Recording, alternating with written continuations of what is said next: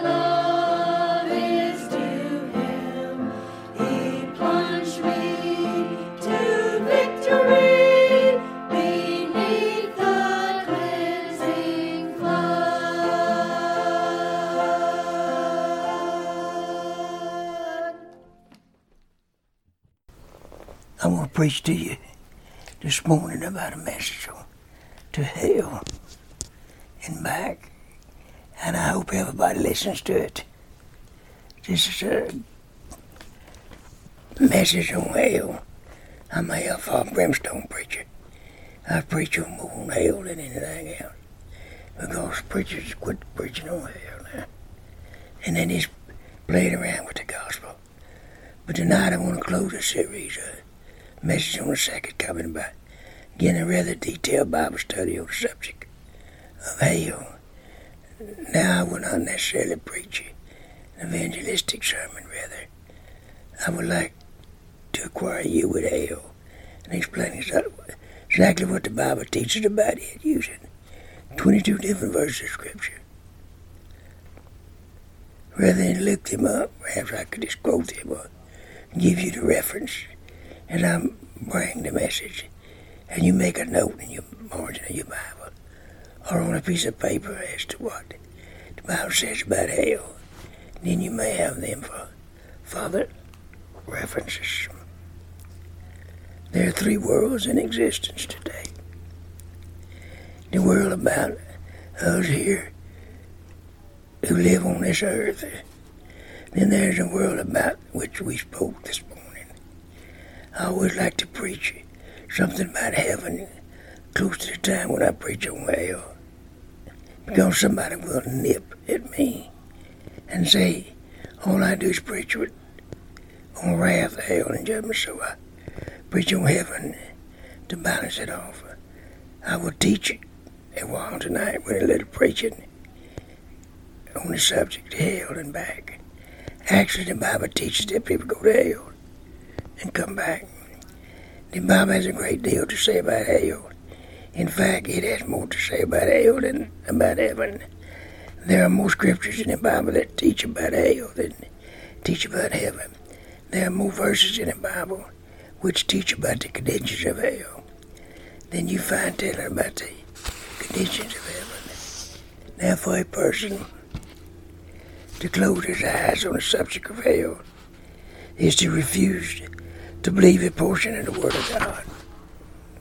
Monochronic scholarship says there's no such thing as hell. For example, Dr. DeHaan, D-E-H-A-A-N, the famous radio preacher, had preached many years ago on the subject of hell on the radio. Some preachers, I say preachers, reverends, wrote him, and in those words, he said, "Dear Dr. DeHaan, I'm surprised at a man of your training and background from college, university, and seminary could believe in that mold-eating, disproved theory of the age of superstition that there's a literal hell. No modern scholar believes that any longer. Well, no modern scholar believes the flood was coming either. But it came. No modern scholar believes that Sodom and Gomorrah would be destroyed, but it was. In fact, all the modern scholars were destroyed with them. Don't misunderstand me. I believe in education. It seems I spent all my life in school. I spent 18 years on the X in the algebra. I never found it, but I spent 18 years on for it. I hate to disillusion you, but it ain't there. You can't find it. I believe in education. I believe in study. I believe in reading. I read 3.5 books last week. Usually I read 3 to 5 books a week. I believe in and study. But I want to say that modern scholarship does not believe the Bible. Modern scholarship can go down the garage. Can of human history as far as I'm concerned. Can of human history as far as I'm concerned. I'm going to believe the Word of God. And as a fellow who is an educated person, but who does not believe the Bible, is just an educated fool. I would rather be a little fellow who had never seen the inside of a school than believe the Bible is the Word of God, and be born again and love God, and love the Word of God, and believe in the Bible, and what God says in the Bible, than to be a man with all the degrees a mile long, and not be able to understand and believe the Word of God. There is no truth without the one who says, I am the truth. And when you get to the place in your life where you think you're too modern for the Bible, you're too modern for God, and you will go to hell like all the other scholars will do. Do not believe the Word of God. The Bible is very plain. You will have to decide one or two things, whether you do not believe the Bible or you believe in hell, because if you believe the Bible, you have to believe in hell. A lot of people would say, I don't believe in burning hell. I don't believe that folks who die there sin and burn forever. You do not believe the Bible then. Oh yes, I believe the Bible. No, you don't. If you don't believe, there is a hell. If you don't believe, there's a burning hell. You do not believe the Bible is the Word of God. For the Bible is very clear about this matter.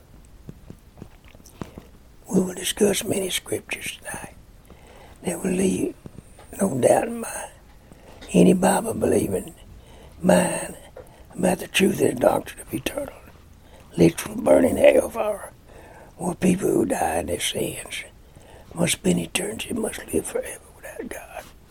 several years ago, Arnie Murphy, I think the most decorated of all the World War II veterans, heroes, wrote a book entitled To Hell and Back.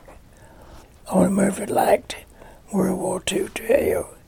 He told about the men whose heads were disengaged from their bodies, about the men who were mangled by seeing horror and death and bloodshed and mangled bodies, the torn battlefields and all the horrors of World War II.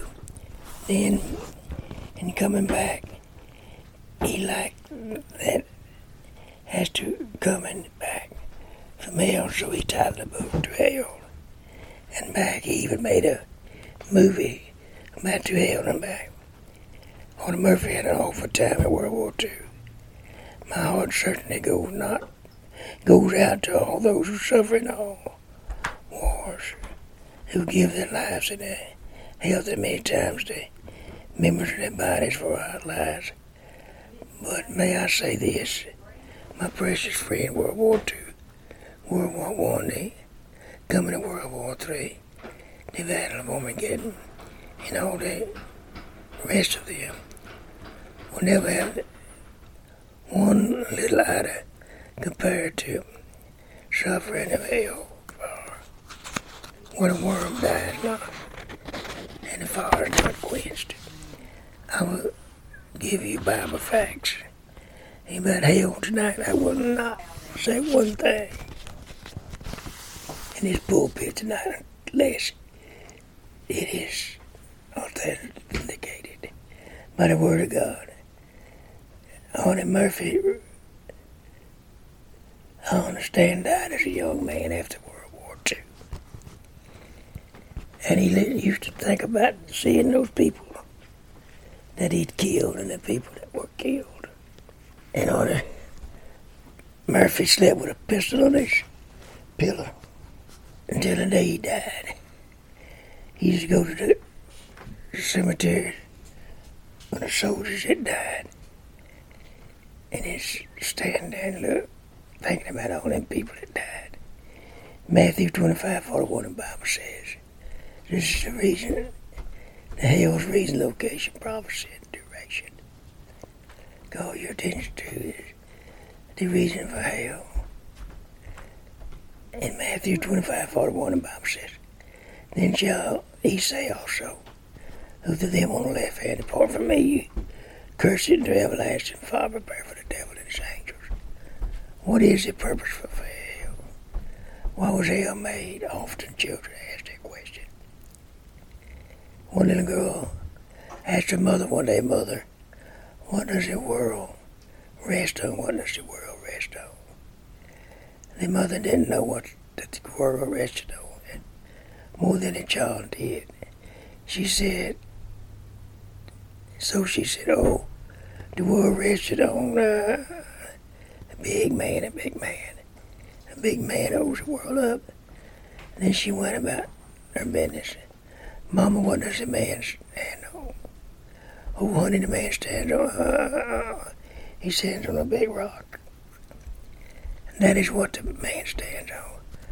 Mama, what does the rock sit on? Oh, the rock sits on a big pole. A great big long pole. Mama, what does the pole sit on? Hush, honey. The pole just goes off the way down to the bottom. Now, many boys and girls have many questions to ask. Many have asked me this question, Brother Jackson. Why was hell made? What is hell for? Who made hell? Why was hell prepared in the first place? So I will discuss with you the reason for hell. There was a reason before the world was ever created. Before there ever was an Earth and Mars and Jupiter first. Venus, before there ever was a sun, a moon, or stars. There was a heaven, and God lived in heaven, fellowship with his angels. It's thought there were 3 different companies of angels. Only 3 different angels. Gabriel, Michael, and Lucifer was the devil. three different, you might say, battalions or regiments of angels. Now Lucifer decided he wanted to take over heaven, so Lucifer rebelled against God, took his group of the angels and started war in heaven. Immediately God put down the rebellion in Lucifer and cast him then. His angels out of heaven, they were excommunicated from heaven. If that be so, immediately God prepared a place for the devil and these angels. Heaven's fallen angels and the devil. The place was called hell, Matthew 25:41. It says they were cast to the everlasting fire prepared for the devil and his angels. And I have said many times, it is if you go to hell, you will be an intruder. Hell was not made for you. But if you do not believe, receive Jesus Christ as your Savior, you will go there and you will burn forever. I don't care how many degrees you have. I don't care how smart you are. I don't care how rich you are. I don't care how influential you are. You will go to hell and you will burn forever unless you have been born again. So hell is a place made for the devil and his angels. Let me tell you something. I get a little sick sometimes with certain classes of people. The only thing I can't stand in this world is perjury. This idea that there are two kinds of preachers in hellfire, brimstone preaching, and then there is the educated kind. The devil thought that up.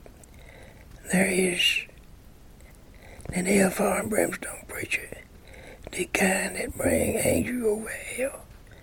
Then there is the kind that's sweeter type. Let me tell you something, if you're going to hell and the fellow doesn't tell you about it, he isn't so sweet. He's the biggest enemy you have.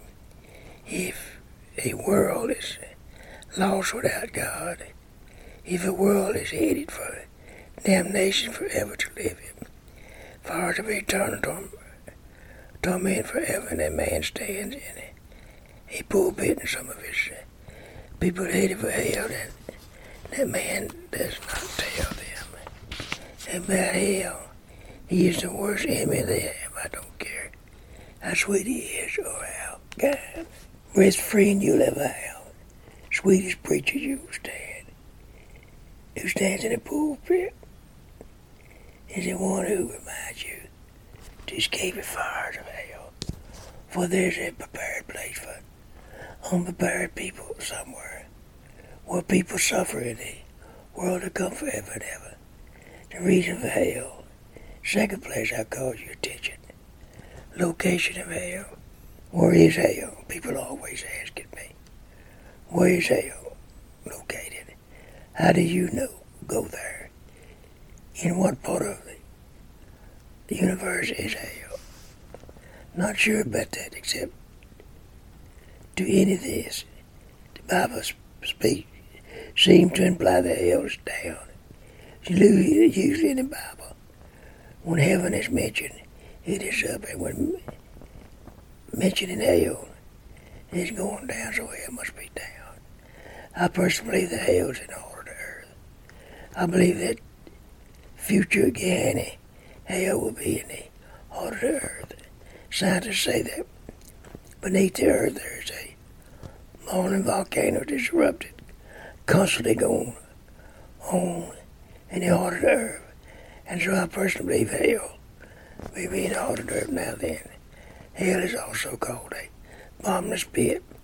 In Revelation 9:2, it says the angel opened the bottomless pit. There rose a smoke out of the pit, as the smoke of a great furnace, a bottomless pit. My precious friend, you can be a Baptist, you can be a Methodist, you can be a Presbyterian, you can be a Catholic, you can be the Episcopalian, you can be a Lutheran, and all the rest of them, but you can be baptized in this pool, sprinkled in another church, and confirmed in another, reared in another. But if you die without Jesus Christ, without being born again. The Bible says you will go to hell and suffer the bottomless pit. I believe in hell. People constantly fall forward ever and ever. There is no bottom to hell. It is a bottomless pit. While people are burning, they shall also be falling. While people are screaming and crying and begging for mercy, pleading for water, and while they are gnashing their teeth and chewing their tongues, and looking to God and saying, "Oh God, send Lazarus, that he may dip his finger in water and cool my tongue, for I'm tormented in this flame." The Bible says that is a bottomless pit, constant falling, again and again and again and again. No foundation, no rock, nothing that stand upon the bottomless pit forever and ever. World War II, Artie Murphy was in service. He made a bunch of jumps from parachute that you pushed out. I know what it is to fall. On my 5th parachute jump, my parachute did not open. 100 feet from the ground, 1 second from death. My reserve parachute finally opened. I know what it is to fall. I fell several hundred feet in the air. I twisted. I did not know whether my head was up or down. My arms were completely uncontrollable. I could not hold my body with any coordination at all. I was just falling and twisting in the air and just completely uncoordinated, falling, turning and twisting. Think of it in hell, the bottomless pit, forever and forever, falling and burning and crying and twisting in it. Bottomless pit, the location of hell is a bottomless pit, which I believe is down. We have seen the reason for hell. We have seen the location of hell. Now I call your attention to the prophecy of hell. This is Reverend Danny Jackson from the First Faith Baptist Church in Rockville, Louisiana, talking to travelers on the radio. I want to let y'all know that you need to get saved if you're not saved. And if you are saved, you need to go to church. And if you don't go to church, you ought to be ashamed of yourself.